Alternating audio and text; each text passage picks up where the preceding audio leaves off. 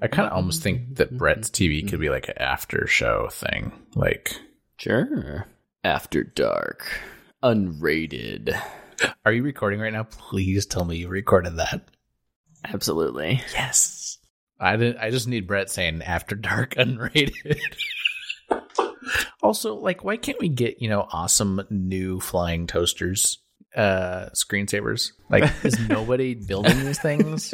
I thought I saw a thing that like they are around. Yeah, so I briefly looked at it, and like you can find the old screensaver files, and there are like emulators that load that screensaver into an actual but they're the same screensaver. quality. But yeah, and they don't work really. Well, I think it's just most people don't use screensavers anymore. Most people just have their screen turned off. Actually, I think it's a Catalina one. What is this thing called? Drift. This new amoeba underwater wavy, I don't know what to call it, screensaver. It's pretty awesome. I like it a lot. I'll have to check it out.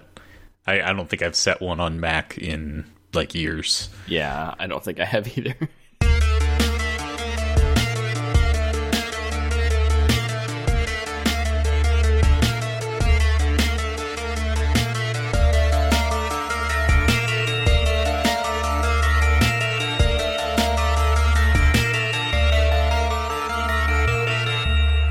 So, Timothy, you played Half-Life Alyx. I did. It's pretty awesome. That's really all we need to know. We can just move on to the next topic. Okay, this is the lightning perfect. round episode. We're getting our runtime short again. No, I have an Oculus Quest that I've been playing it on, connected to my gaming PC, and it's really, really good. I got it VR. I think it was on sale on Black Friday, so I got it for fairly cheap. And I haven't used it a lot. I've used it a little bit before Half-Life Alyx, but I kind of got it in anticipation of Half-Life Alyx coming out. And honestly, it was surprisingly, what's the right word? It felt surprisingly complete. A lot of VR games, they're either very contained experiences, like Maybe almost feel more like a technical demo or something. yeah. Well, and I mean, you guys have probably had some experience with like Beat Saber, even if it's just seeing it. Like, it's really cool, but it's not like it doesn't feel like a full-fledged game. Like, even in its space, it doesn't feel like Guitar Hero, for example. Guitar Hero feels like more of a game than Beat Saber does, because there's like a campaign mode, stuff like that. So I think this was the first VR game I played where it felt like they'd really thought out the actual game aspect of it, and it felt like a campaign. And all the That's cool. And the mechanics built upon themselves over time, like you'd expect. It was a lot of fun. If you guys played Half-Life, it happened in between Half-Life 1 and Half-Life 2. Very long time ago. Yeah, and it's also one thing that was surprising about it for a VR game is it's gorgeous. It's like absolutely gorgeous. It's probably the best looking VR game I've played. And I probably the thing that probably stuck out the most for a lot of people is it's definitely like a Valve game. Valve's really good with having like these unique items that you use. So, like you had the gravity gun in Half-Life 2, and then you have the portal gun in Portal.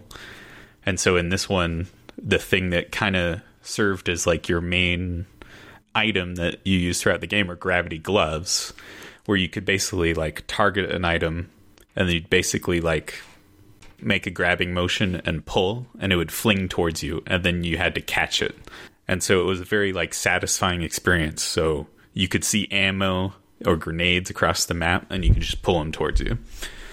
So talk about that grabbing thing, because I know that the Valve headset comes with some hand controllers that let you have, is it individual finger controls? Yes. So how does that work with the Oculus, and then what do you have to do to grab an object? Well, so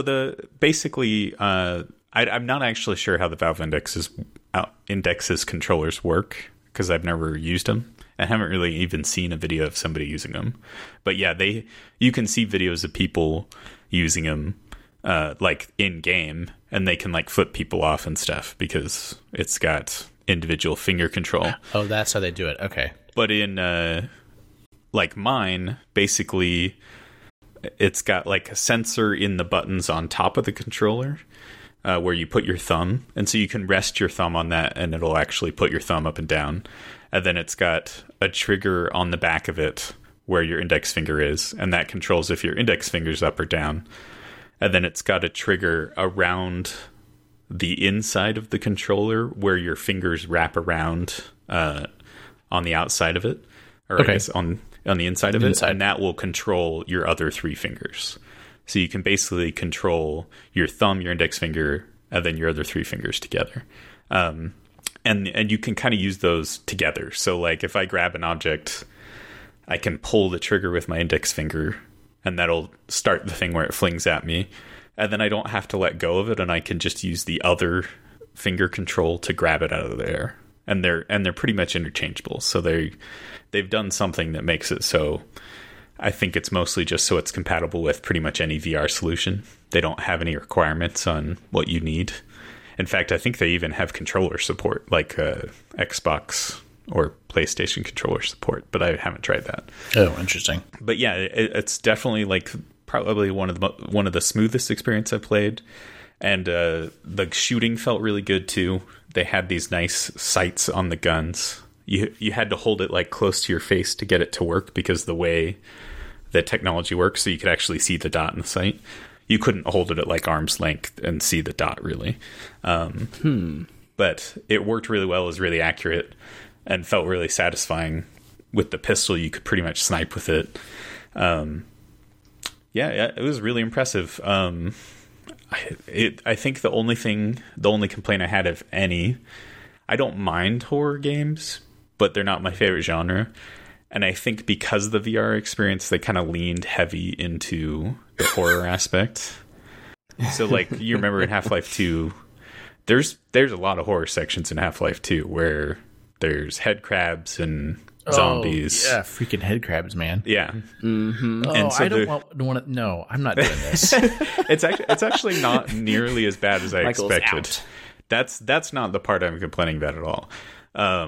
Like they actually did pretty good with the head crabs would just kind of jump at you, and then it wouldn't like engulf your head. It would just kind of like sit up against you, and then the screen would like turn red and you're getting damaged. So it didn't feel like, oh my gosh, like I have a head crab around my entire face. And I think they probably did that from testing where people freaked out when they did do it really immersively, and then they probably backed it off. Because you could totally do it. And the Valve headset has like a compression thing so that it like squeezes your head a little bit. Oh gosh. So yeah, that was like, I was really worried about that. And then it happened to me. I was like, oh, okay, that wasn't bad. It was just the volume. Like I'd say like regular Half-Life 2 is probably like a third or maybe at most half is kind of like horror like levels, and the rest is like you fight the Combine, or you're fighting ant lions, or you're fighting more traditional enemies for a first person shooter. And this was probably like, I'd say almost 2/3 of the game you're fighting zombies or head crabs. So it was a big percentage of it. Okay. And I could be wrong. It also kind of makes sense with the story, because the Combine is kind of a new thing at that point in the universe. So it could have just been that they didn't think it made sense for you to fight Combine the entire time. But yeah, that was really my only complaint. Other than that, everything felt really good. If you've got a VR headset, you should absolutely give it a try. Literally any VR headset that can connect to a computer can play it. So I'd definitely give it a try if you have one. So I kept seeing screenshots and videos of the game, and it looked beautiful on the, like, I don't know, the traditionally rendered, 2D representation. Yeah. In the 3D environment, like, and this really, I guess, depends on the headset that you have, but for the Oculus Quest, how's the screen quality? Like, is the dot pitch tight enough that you're not like seeing everything pixelated? Yeah. Or the Oculus Quest doesn't have like the best resolution, but it's also above average for the resolution. I think I want to say, yeah. So I just looked it up. It's 1600 per eye. So it's pretty good. Like, if you looked really closely at some of the environments and textures, especially when when the game's busy, you can definitely see some pixelization. But the tech behind the goggles are good enough that you're not going to be constantly seeing it. It's not going to be like you're looking at a blurry image the entire time. And then on top of that, it is 72 hertz, which pretty much everybody that's tested VR said that if you don't have at least 60 hertz, then it feels weird. Like, you actually can get motion sick because of it. So is that the Oculus Quest that's 72 hertz? Yeah. Uh-huh. Okay. And you were able to run the game at a solid frame rate? Oh, yeah. I mean, you got what? RTX 2080 Ti. You have the Ti, yeah, okay. Yeah, like this second most expensive card or something. Yeah, all right. Well, there you go. You put it to good use. No, it's really funny. I think it was because of the headset. But every time I launched the game, it would tell me, you have your graphic settings too high. We can't like guarantee you're going to get good quality. And I'm like, what are you talking about? Got an RTX 2080 Ti. So I think it was just because it was the Quest and it didn't know. It couldn't really tell what it was. I think that's what it was. Did you try running in detached mode with the Quest at all? Oh, you can't. Oh, you literally can't. So the Quest is really just like, I'm pretty sure it's just an Android device built into the Quest. So it can't run Windows applications. That makes sense. Yeah. Yeah, before you talked about it, basically all I had seen about this game was the beautiful screenshots. Yeah. I just have to mention the incredible juggling video that I saw. Yeah. That was like, it was kind of unreal. Well, and I never did anything like that because I'm just not that skilled in real life. Which is the funny thing about VR is it's like you have to be skilled at it in real life to do it. Yeah, right. Which is extra kind of cool. Right. Yeah. But I did do a thing like, so you have like pockets in your wrists that you can store items. So you can store 2 items on you, and that's like grenades or health items. But then you've got 2 hands, and your gun only takes 1 hand. So a lot of times I'd have a grenade in my left hand, and I'd have my gun in my right hand, and I'd put my gun away, toss my grenade to my right hand, and throw the grenade. And I'd just do it like without even thinking about it, which is the cool part about VR. That's very cool. And there were even times where it's like I could see, there was a point where I could see like a garage shutter that had 2 handles on it. So you had to put everything away so you could open the door, which I'm sure was by design. And that's really clever. But it had like a little gap underneath it. So I took 2 grenades and didn't arm them. I just rolled them underneath and then opened the door. So then I had the 2 grenades in the next section of the level. And that surprised me how often stuff like that worked. When it's just that intuitive, yeah, that's when it's really cool. Oh, and I guess I didn't mention, I should mention, it is once again a Valve game. So if you like the kind of puzzle thinking that Valve has, like Portal or even parts of Half-Life 2, there's a lot of that. So Alex basically had like a multi-tool, which is what she calls it, and she could hack different devices. So you could hack doors open, or the machines that you upgraded your guns with, she had to hack them open, and safes could be hacked open. And they each had their own hacking minigame where you had to deal with objects in 3D space. So it'd be like a ball that had 3 lines coming off of it. And then there would be sensors in the environment, and this is all like a holographic display. And so you had to grab the balls so that the lines coming off of the balls would hit the sensors floating in space to get them all to light up. Wow. So lots of cool puzzles like that, and they were all very intuitive, and they would slowly get more difficult as the game went on. Until there was just a Rubik's Cube at the end. If they'd done that, then I never would have been able to solve it. So So the real question is, what did you draw on the window with the marker? I didn't really draw anything. Like, I messed around and just kind of like colored, but I didn't draw anything specific. My first introduction to it was somebody drawing naughty things. Right. Yeah, exactly. Oh, look at that. But it's kind of amazing that they thought to even put that in, and that you can, have an effect on the environment. Well, and there's a full working piano in one level. No. So, yeah. Wow. That's kind of amazing. Yeah, I mean, like, it really was, like, the first time I played a VR game, I was like, okay, now I fully get VR as not just a gimmick. How would you play a VR piano? Like, would you have to... Not by touch. Yeah. Yeah, that's crazy. That's kind of cool, though. The soundtrack, I heard, was pretty good. Yeah. It was pretty immersive, I'd say. Like, it was very good when I noticed it, but most of the time it just did a good job of setting the tone, so that I wouldn't notice it, which I think is what most game soundtracks should do. Yeah. And we talked about this a little bit a couple days ago, but you got a good workout in while doing this. You were talking about like having to squat to get behind cover. Yeah, yeah. Like, yeah, like are you still feeling the burn? You can only take a few hits, especially when you're fighting the Combine who have guns.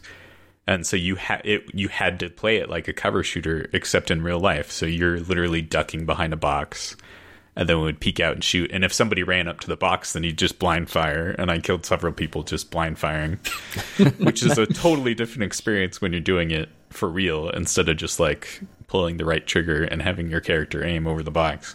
Did you ever fall over trying to lean on the box? No, I never did that.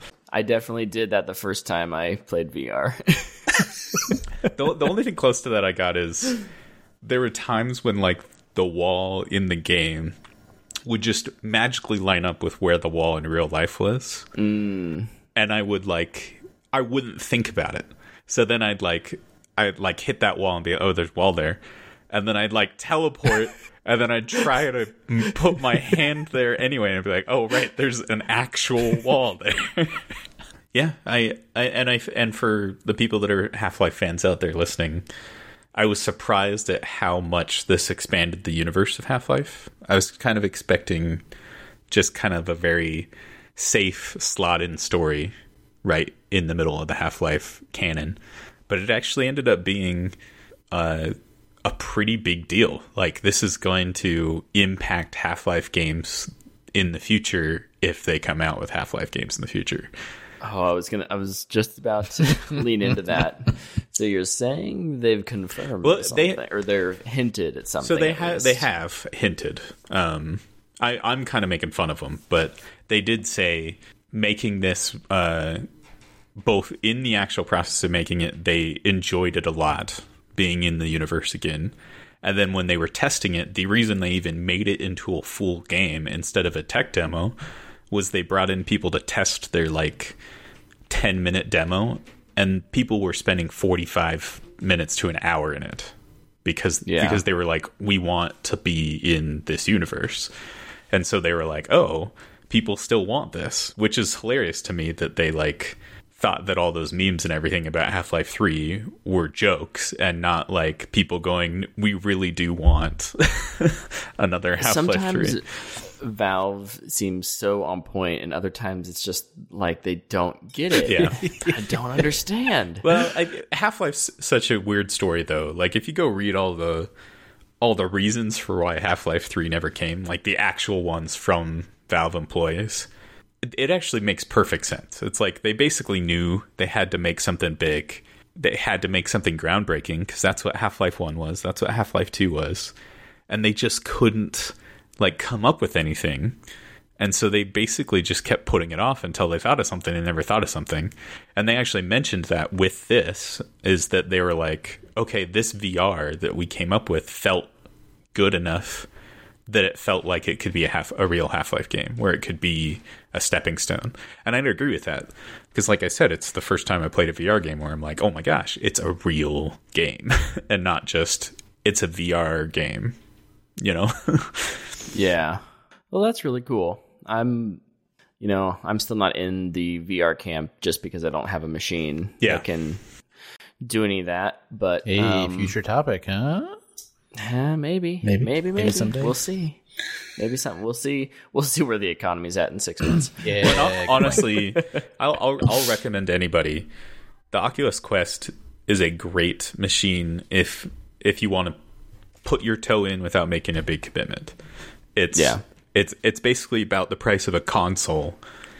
You don't have to have a computer to play the VR experiences that a lot of people are talking about, like Beat Saber.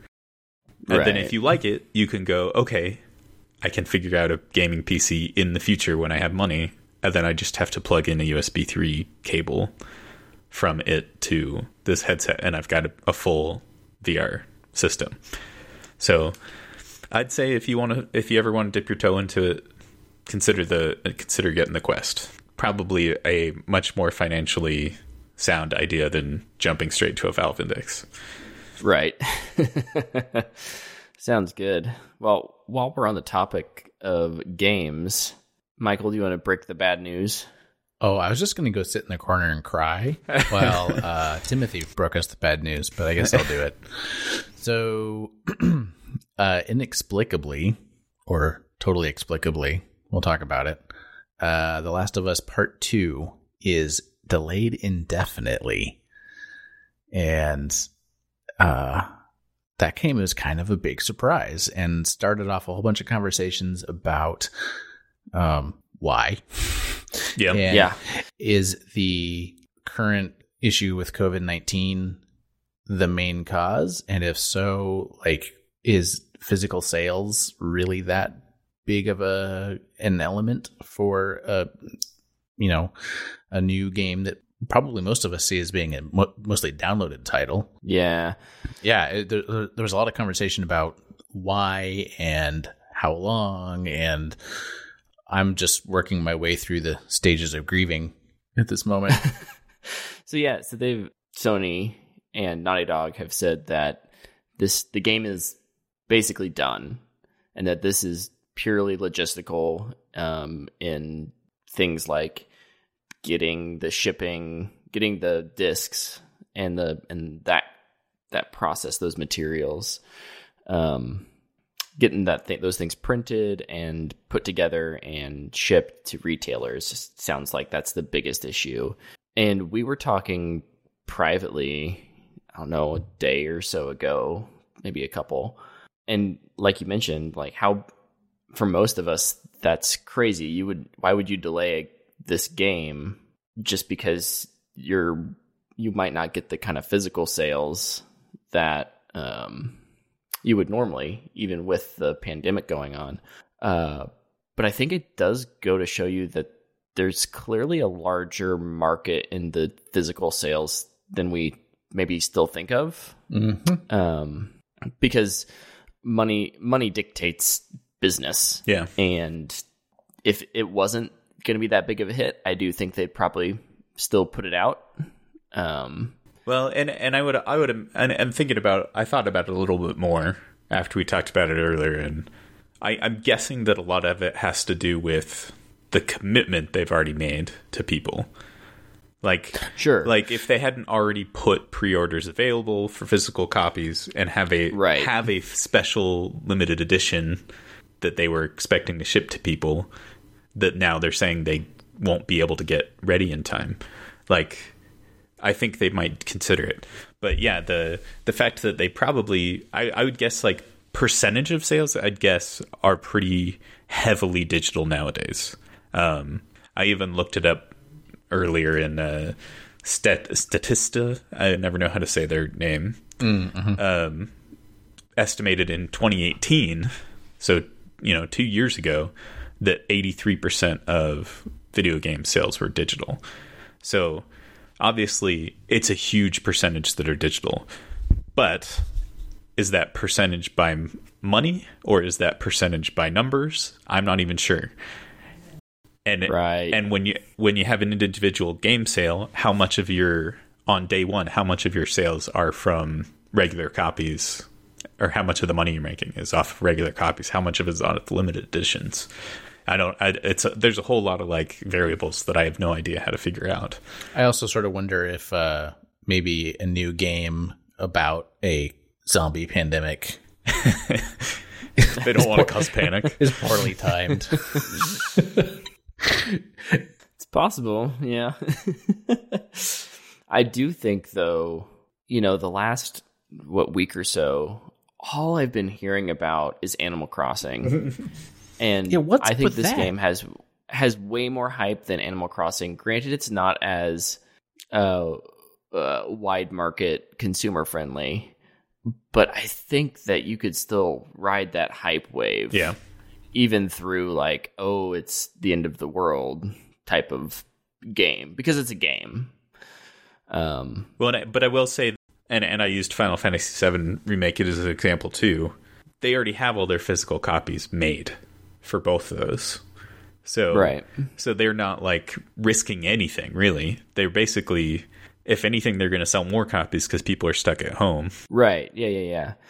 So we're all sad by this. Yeah. You two probably more than me, just because I don't have a system to play this game on, so it wasn't going to be a day one purchase for me anyways. Yeah. But I'm curious what we think when it comes to the long term.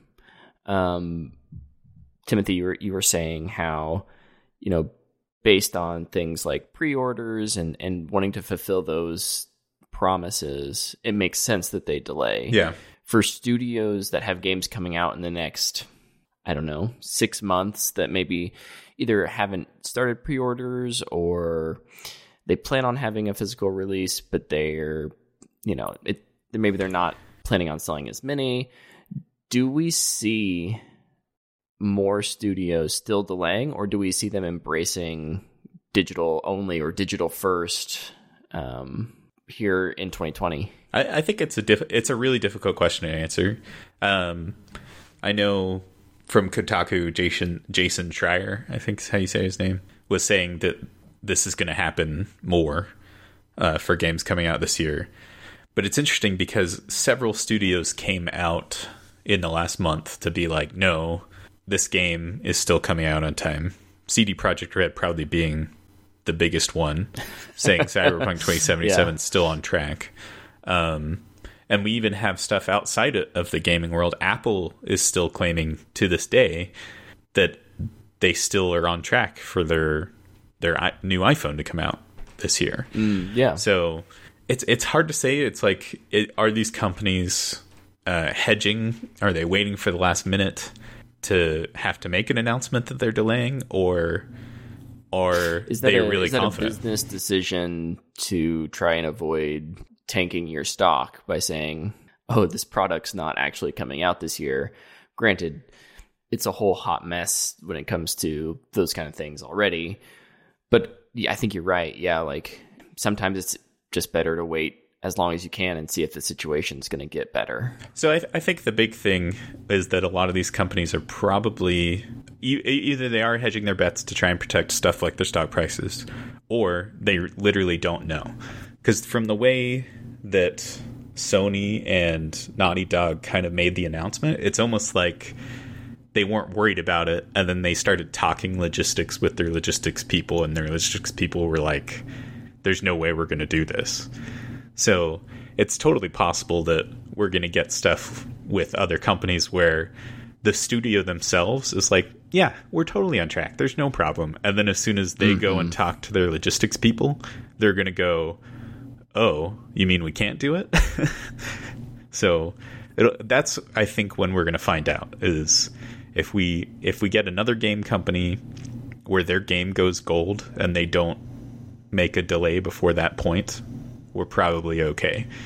But if their game doesn't go gold when we'd expect it to with a release date, that's when I would guess that there's going to be some kind of delay. What else is on the horizon release wise that would be sort of the next indicator? Then the next one would probably be, as far as something that's like a big deal, like Last of Us, because Last of Us I'd say is a big deal because it's kind of a system seller. Yes, yeah, absolutely. It's a AAA game, right? I would guess Ghost of Tsushima would probably be the next one, because that's supposed to be a pretty big PlayStation exclusive. And that one comes out, I want to say, in June. So it's still in that danger zone of this could still be going on in June. So I can't think of anything else before Cyberpunk 2077. Can you guys think of anything else? I know we had some people worried about Final Fantasy VII, but they already dealt with all of that. So they even shipped their games early to places of the world they were worried wouldn't get it in time.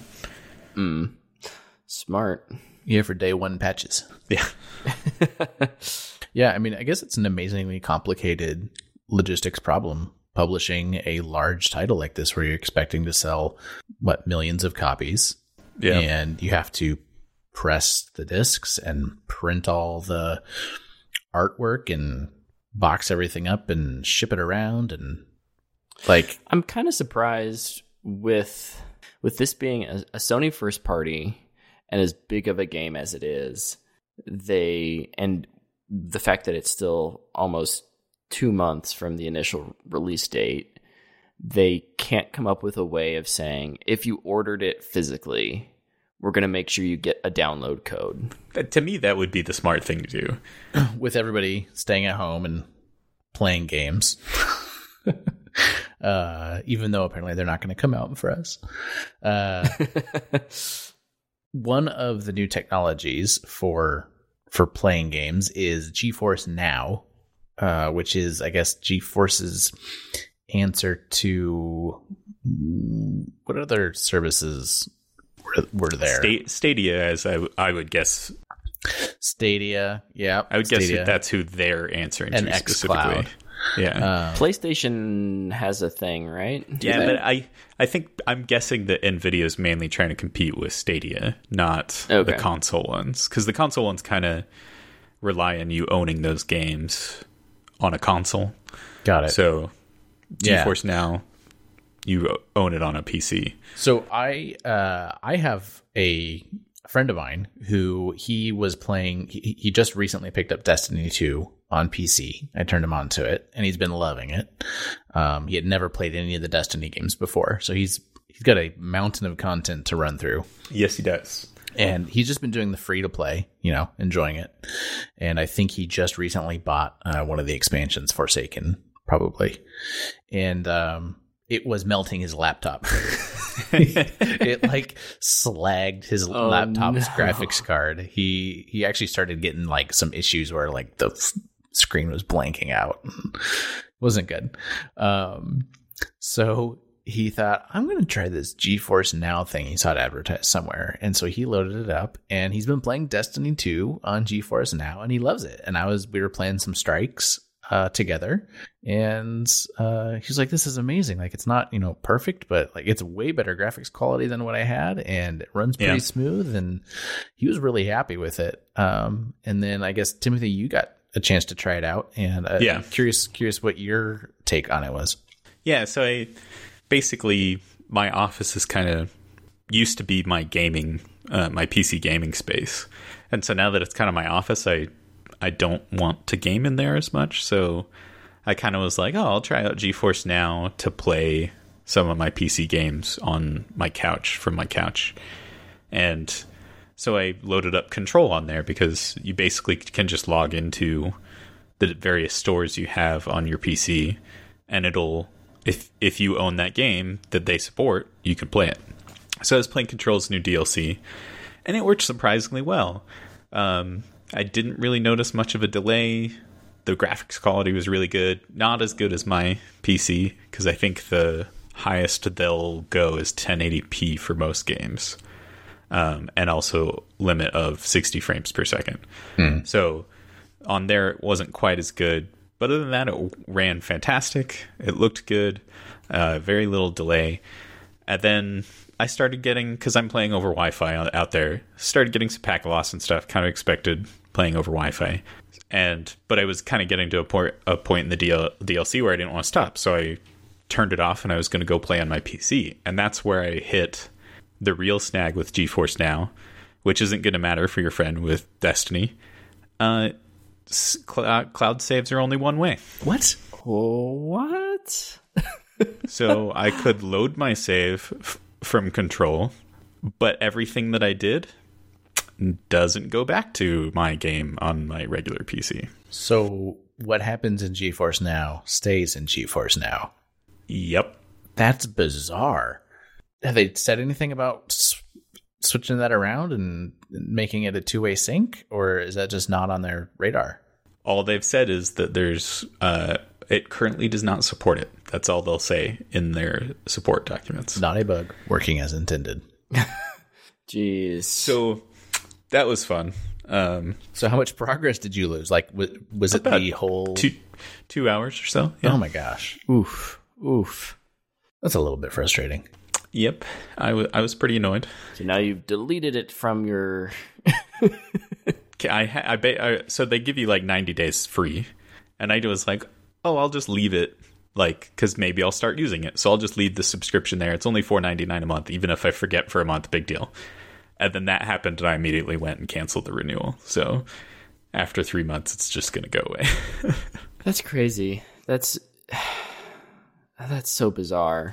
It's funny, too, because we were just talking. I was just complaining today that PlayStation's cloud save implementation is awful. I don't understand how Microsoft, as far as like platform developers, because obviously game developers have figured it out, but why do so many platform developers not know how cloud save should work? It's like Xbox figured it out before I even understood what it was. Like, they were doing it before I knew what was going on. And that's how good they did it from the very beginning. Yeah. And now you have PlayStation that it's like you're like years behind what Xbox is doing with Xbox 360. I don't understand it. And then GeForce Now, that's a major thing. That's not a minor thing. The whole reason your service is useful is to continue to play the games that I've bought. If I'm then stuck on your platform afterwards, your service is no longer useful to me. Yeah, it's... So how does... I guess I'm thinking about the reason why this would be the case and like why it would be a one-way import. When you... how do you link your Steam account to GeForce Now? Like what's the mechanism for that? Control's actually Epic, which that's a whole controversy right. In and of itself. But it's just basically when you log in. So I was using my NVIDIA Shield on my TV, and it just has the GeForce app. You open the GeForce app, and then it has, hey, you can access these games on GeForce Now. And you click on Control, and then it's like, oh, hey, you have to own this game at Epic Games. Login prompt. You log in. It logs in, confirms you have it. They're doing some sort of behind-the-scenes license check. Yeah. Okay. But the thing that's like, it must be some kind of licensing thing. That's the only thing I can figure out. Because it obviously connected to the Epic store so that it could grab my save from Epic.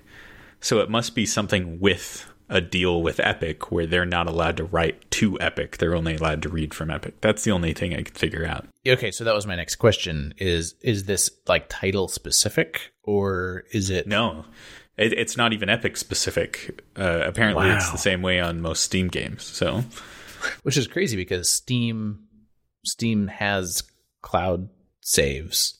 Yeah, well, and Epic does too. Wow, that is terrible. Yeah. I'm sorry.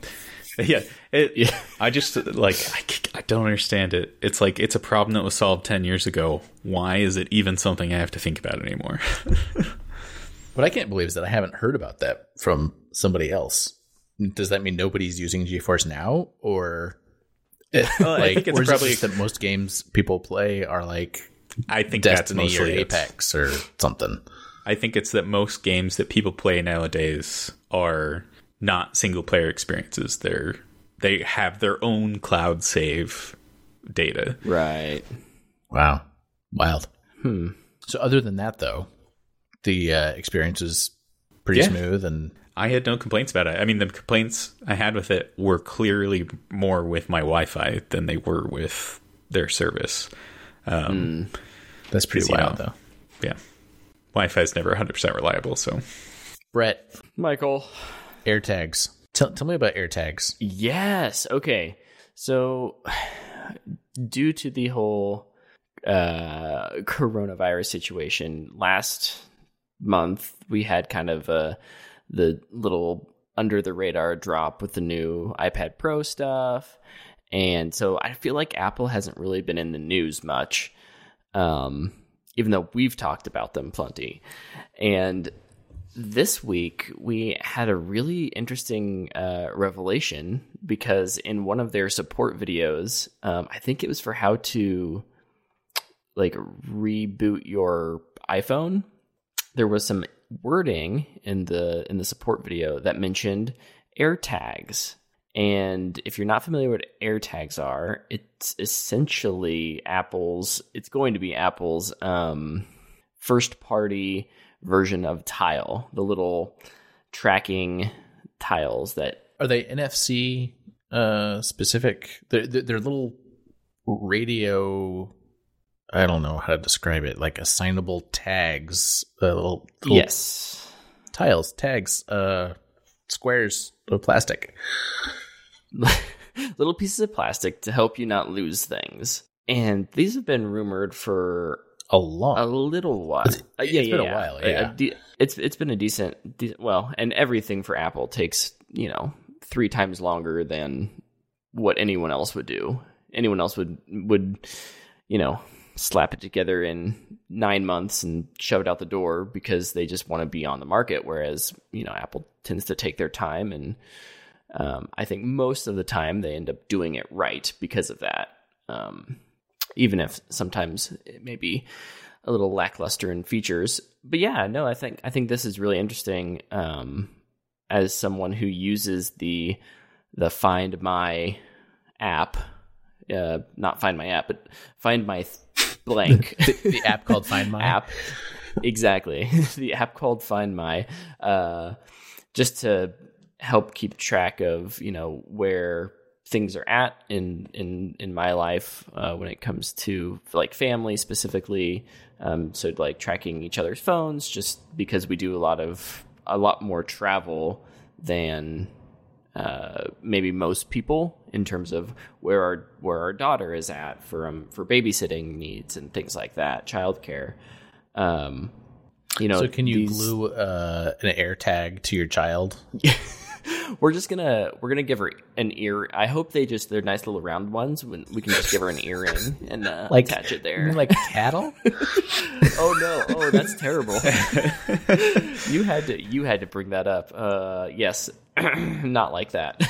I think as long as you're not piercing them with the tile tags, it's not like cattle. Yeah. We're not branding a child. That's not what we're doing. So do you use the Tile brand? So that's the only brand I'm aware of this kind of technology. I don't know if there are other players in the market. I'm not aware. I think Tiles, they kind of swept in, and they're the big ones. If there are any others, they're super small, and I don't know about them. I do not use them currently. But I've been keeping my eye on Apple for a while, just because despite them sometimes being a little bullish in the marketplace, they're a company I more or less trust with data. Mm-hmm. And the fewer number of companies that have personal data, the better. And if I can find one that I trust, I'm willing to invest in that company in terms of using their products. Yeah. And that's Apple for me. So that's why this was, something I wrote on my little list of things that I thought was interesting this week.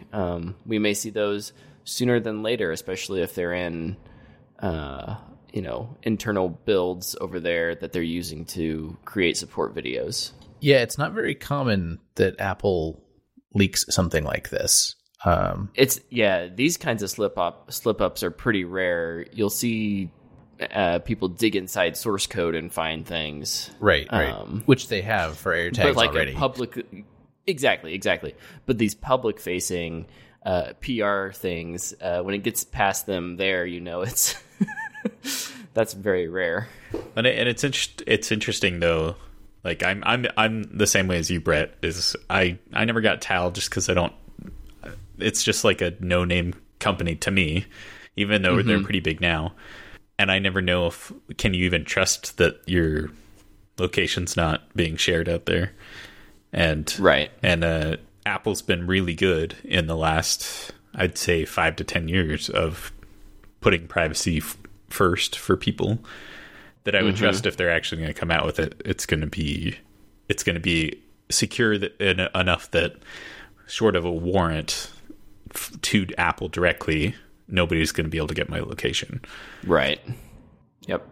So I've heard about this technology, and I kind of wonder, like, what the functional use case would be for me. I don't think I'm super into this idea of the AirTags or little Tile tags.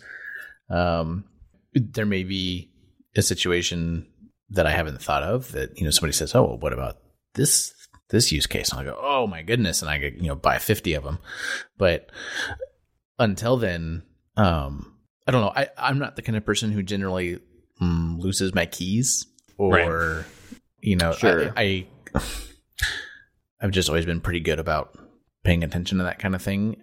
I totally understand that having a kid like throws everything out of whack, and so it may be that I'll be begging for AirTags, as my little one starts running around. And it's more of like a, this would be great to pin on their backpack, right? I'm not talking about tracking them 24/7 like that. It's not a helicopter parent type of thing.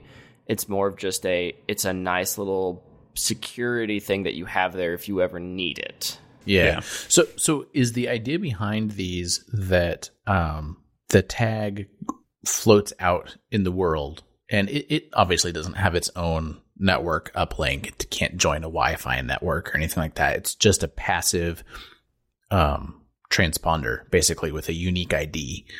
And as say I'm at the store and it's not pandemic, so I'm within 6 feet of somebody, and they walk by and they have an AirTag on their backpack, and my iPhone is kind of just periodically like pinging the world, and it says, "Oh, hey," like it pings out, "Are there any AirTags here?" And somebody's says, "Oh yeah, hey, I'm here," and then my iPhone uploads to the Apple servers and says, I saw this AirTag at this time at this location. That's my understanding. Yeah. Okay. Yeah, that's basically that's yes. Okay. So, but it requires a network of, like, you have to have a certain amount of not just market saturation, but like physical world, like saturation of devices. If you're out in rural America, it's going to work less well potentially than if you're in New York City. Right. Well, and I think that's why a lot of people are interested to see how they implement it. Because Tile is just Bluetooth. So basically the idea is, as long as you're within something that's Bluetooth range that it can communicate with, you can see it. Other than that, you're not going to see it. So that's what, I think 150 feet, something like that, is Bluetooth 4 range. Yeah, right. And it knows how close you are. So the closer you get to it, it does the hot cold thing for you. Oh, okay. Yeah. So it'll be interesting to see if, like, I don't know, is it going to have some kind of low power GPS signal? What is it? Because I think if it's just a Bluetooth thing, I don't know how enticing it's going to be to a lot of people. They definitely have a lot more saturation than Tile, so it's still feasible even with Bluetooth that it'll work better. But I don't know. Yeah, I was looking at some of Tile's support pages here real quick. One of the cool things they have that I imagine Apple would emulate in some way is the like notify when found, which means you can like actually put like an active ping out for other people to, if you need other people to help you find something. Kind of what you were talking about when other people's phones when it comes into contact with other people's phones, it won't necessarily just share that data unless you I think it pulls that data into a secure place and it saves it there. But if you enable it, if you say, hey, look for this device, then all of a sudden all these other devices, all these other phones are actively looking, actively in the background. When it does get pinged, then it lets you know immediately, hey, this is right here. Yeah. Interesting. I'm curious to see what the actual technical details are. This seems like a product that is far more, it seems simple, but the actual implementation of it is fantastically complicated. Right. When you realize how big the world actually is, when you like stop and think about it. Yeah. I'm kind of with you, Michael, in the sense that I never really lose anything. I think in my entire life, I've lost my keys like for more than 5 minutes once, and never lost a phone. I've left like my iPad at work a few times, that kind of thing. But it's always like, I know exactly where it is. I just didn't pick it up, kind of thing. Mm-hmm. But I kind of like it more if it worked with GPS from enough range. I like it for a security mindset. Like if I'm go on a trip, having a tile in all of my bags would be nice. So if somebody steals my bag, there'd be a way to find it. Even if it's just to give to the police and be like, hey, somebody stole my bag. I have this tracker. Here's the location data. Yeah, it'd be cool if they didn't require battery power. Right. And you could sew it into the fabric. Well, the interesting thing with the Bluetooth 4 is you can basically run off of a watch battery for like 2 years. So if it's just Bluetooth, it'll work for basically ever, as far as you're going to need it functionally. But yeah, that's why it's interesting. I don't know if it's going to actually have GPS, because once you get GPS involved, that's a much more... Yeah, that'll eat your battery. Yeah. So let me ask you guys a question. Timothy. No, Brett. Who's your mobile carrier? We use Verizon. Timothy? AT&T. Okay. And Michael? And I'm on T-Mobile. So we got the spectrum here. Yeah, we do. So Brett put this in the notes. I'm going to let you share this news bit. Sure. Yeah. So this week we had the merger of Sprint and T-Mobile finally complete, which brings us here in the U.S. at least from 4 major mobile characters down to 3 major mobile characters. But in the pre-show, we had Timothy talking about why that might not be a bad thing, and me as not a T-Mobile or Sprint customer hadn't really thought of it this way. So Timothy, you want to run with that a little bit? Yeah, I think a lot of people that have AT&T or Verizon, it's kind of similar to the Comcast situation, where they kind of know that you don't have a lot of other options. So AT&T and Verizon are very rarely willing to help you if you're having a situation, especially a common situation or a common problem. Mm-hmm. And Sprint and T-Mobile are kind of the opposite, because they're the underdogs, where they're basically doing anything they can to compete. So I'm hoping that by these 2 pretty small carriers, I'm pretty sure even combined, they have a pretty significantly smaller market share than AT&T or Verizon. I'm hoping that them combined gives them a little bit more power to compete, and some of the deals that they both offer their customers might actually push AT&T and Verizon to work on making their plans more competitive, instead of this whole Coca-Cola, Pepsi type relationship they have now. So not just good for T-Mobile Sprint customers who now have hopefully much better coverage, but potentially better for Verizon and AT&T customers who now may get better deals because of competition. Yep. As a T-Mobile customer, I've been I don't know. I'm not looking forward to this merger. I've been kind of against it. Partly because where T-Mobile is right now, I actually like. Right. One of the reasons that we switched to T-Mobile was because they were being competitive in the marketplace. When I switched to them, they had very good city coverage. Their rural coverage was okay, but they did cool things like I didn't even know this was a thing, but there are rural 3G carriers for like very, I don't know, is there a word other than rural, but there are 3G carriers who specialize in serving rural customers that the other big carriers aren't going to touch. Right. And so like when we moved to Minnesota, I found out that one of the things is that everybody has a cabin.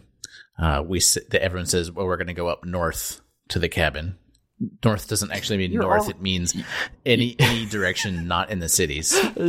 You can't go further north. There's a little bit. And then there's just Canada. But there's Canada. Yeah, so people go out to the cabins, and this is a thing during the summer especially. You go to the cabin, and people have had cabins in their families for generations. And so this is a thing that people do. And so we went out to one of my wife's relatives' cabins out in the middle of nowhere, Wisconsin. And we had been there several times before we switched to T-Mobile. And when you go out there, there is absolutely no coverage of any kind. No Verizon, no AT&T, nothing. We switched to T-Mobile. And when we went out to the cabin, I was shocked to find out that my phone hopped on the 3G network, that there's a local, county 3G network, and T-Mobile apparently has contracts with all of these carriers all over the country. Actually, it allowed my phone to hop on this network and use it as though it was mine. And so I had coverage in places that nobody else did. And that was something that I didn't even know could happen, but it was one of those things that I think, T-Mobile as an underdog, they were looking for ways that they could, differentiate themselves, and somehow they negotiated that they were able to use these other 3G systems. And that was pretty cool because as an end user, I was able to have coverage in a lot more places than anybody else. Nowadays, I think their coverage is pretty much equal to Verizon as far as like network performance and network blanket. But even still, I can go international and my phone works on, I went to Iceland and my phone hopped on the Iceland network. I didn't have to pay anything. I had slow speeds, but it worked. I was able to use my maps and my GPS, and I could check my email and send text messages without paying any extra for it. Yeah, that's really cool. Yeah, and the reason coming back to the news story about Sprint and, well, they call it a merger, but it's just T-Mobile absorbing Sprint. Right. It's like a big amoeba. Yeah. Yeah. And that's why I don't think you have much to worry about. Well, so this is, I hope that the way this merger was structured and the way it's going to turn out is that it's just T-Mobile continues being T-Mobile, and everyone who is a Sprint customer just gets all these good benefits. Like, that's the ideal situation.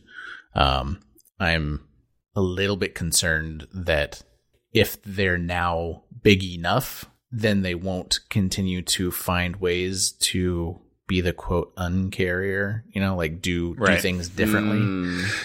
Yeah. Well, they're still going to be the underdog. But maybe they're comfortable in third place, like Snapple, I mean, Snapple's in third place. Wasn't that their ad campaign like forever ago? No, I mean they're owned by Coca-Cola, right? Yeah, I'm pretty sure they're owned by one of those two.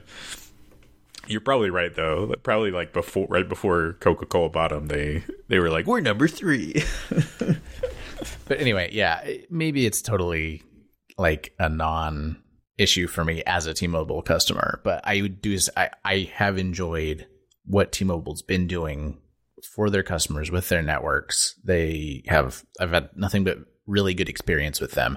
And so any kind of merger or structural change, maybe like what happens if like this is like a Boeing situation where, the company that got bought ends up running the show, and then it's all this, the Sprint CEOs and the Sprint executive board somehow takes over T-Mobile. Like that would be bad. Is Sprint though that much worse than T-Mobile? I don't know actually much about them because they're also kind of underdogs. Yeah, but I don't think they've been innovating in this space, and they definitely don't have the network performance or coverage blanket. That's probably true. Yeah, I was curious to see that it went through. I totally lost this on my radar, so I was glad that Brett put it in the notes because it's going to be a big deal here in the U.S. Bumping down to 3 carriers.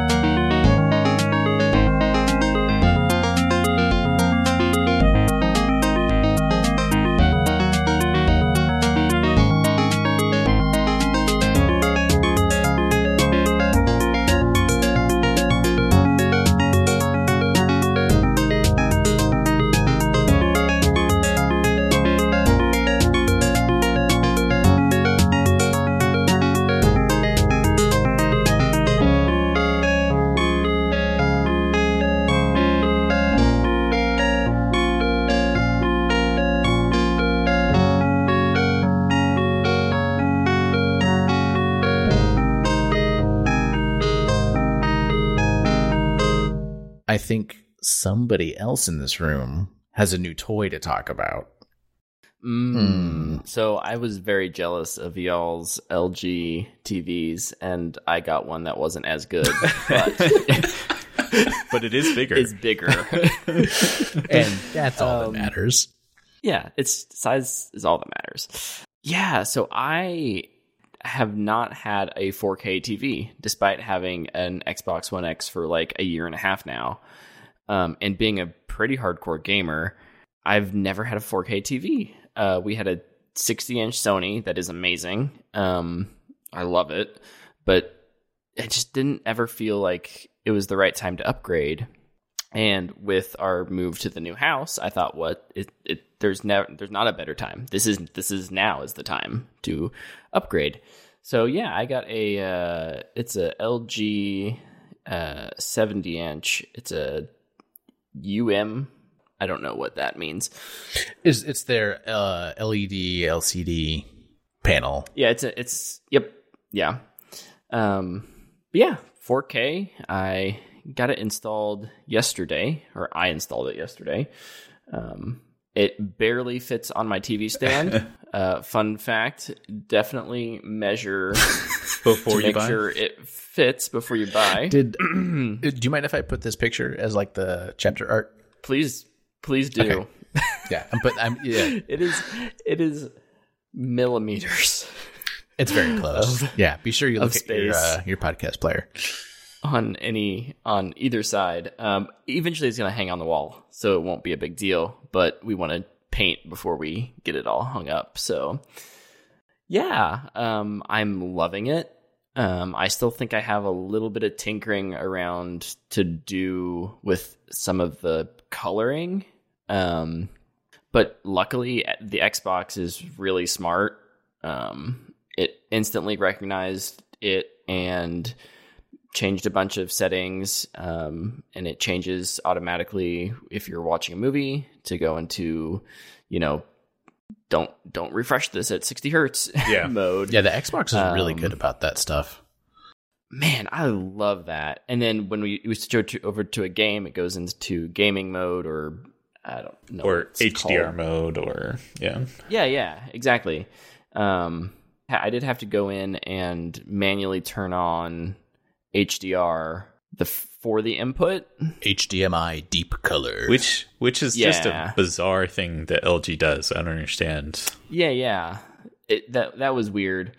But once I did that, then the Xbox basically took care of all of the other things with, like the low latency gaming mode. And I have no information to support this, but I've always suspected that it's some sort of like licensing thing, that if they ship it with HDR, and my set supports Dolby Atmos, Dolby Vision. I don't know if the LCD panel does. Probably not. But it might. But I've always suspected that they ship it with HDR basically disabled, so that like the number of licenses that they have to, I don't know, like being able to having to manually turn it on somehow changes some sort of licensing agreement. It can't be a licensing thing though, because all the apps that are built into it support HDR out of the box. Oh, that's true. All right. So it's only for the inputs. For the HDMI I don't understand inputs. It. Yeah. And at this point, unless it's one of those things where if the input is on 4K and you put in a 1080p thing and it just has a problem recognizing it or outputting it, and whereas the other way it's not a problem, so they just encourage you to, you know what I'm saying? Does that make sense except at for all? that I just flipped deep color on for all of my inputs, and it makes no difference. And it's always worked. Okay. It makes it's completely inexplicable that you have to do this, but it's not just LG either. Like, right, some other manufacturers do this too. So, well, I mean, all TVs are terrible about their HDR talk because they all call it something different, even though there are like names for all this stuff. Instead of just using the names, they come up with some stupid branding. It's not even branding. Like HDMI deep color isn't anywhere on the box. They just call it that in the input selection. Why are you calling it that? Just call it HDR. But use the words we all know. Like on top of that, then I have like my old Samsung HDR TV where there's two different HDR settings and both of them just sound like they're turning HDR on. But one of them's actually turning on HDR for all stuff that's not HDR. So it's like adding HDR effects to non-HDR content, which looks terrible. Oh dear. Oh yeah. And they don't explain that to you at all. So you're like, which one do I turn on? And the only way you know is by going and looking online for the experts that know it and go, hey, turn this one on, don't turn this one on. I just don't understand what they're thinking. Yeah, so Brett, I'm curious of what your out-of-box experience was with this, because it's been a couple years and, you know, I have a couple generations older set. I don't know if they've changed fundamentally how this stuff works or if it's largely the same. But I'm curious what you've wrestled with and what you've been delighted by. It was relatively simple. This is my first smart TV, and so it was a little bit frustrating to have to like basically sign user agreements and give them like a zip code, and like I didn't have to give them my address, but like, yeah, I don't know. It seems silly. It's a TV. Yep. And I'm not going to use those smart feet. I've got like a freaking amazing game console that doubles as a home entertainment center. That's what I'm going to use. I'm not going to use their built-in apps. Yeah. So that was a little frustrating, but overall it was still very simple. Fortunately. No, I think I'm tech savvy enough that I knew to go ahead and, you know, the day before we got it, I kind of looked over a few things. I asked you guys, you know, any advice, and, you know, knowing that it wouldn't by default turn off, the high frame rate, whatever they call it, the motion smoothing. Like I knew to go in and do that right away. But all in all, like I said, my Xbox recognized it right away, and it, it's one click to do the things like, hey, when I turn my Xbox on, turn the TV on as well. And that all has worked flawlessly, outputting the audio so I have had my audio going from my Xbox straight into my sound bar system. And just because this has native apps on it, if we were ever going to move my Xbox, I wanted to be able to have the audio coming from the TV into the sound system. And the sound system only has one input, right? Right. Yes, because that's what they do. So luckily this TV has it's got an optical out that I just ran down. So you're not running... Okay, so you're not doing HDMI ARC, the audio return channel. My sound system is old enough that it does not have... I don't think it does. Maybe I ought to double check that, but I don't think it has HDMI ARC.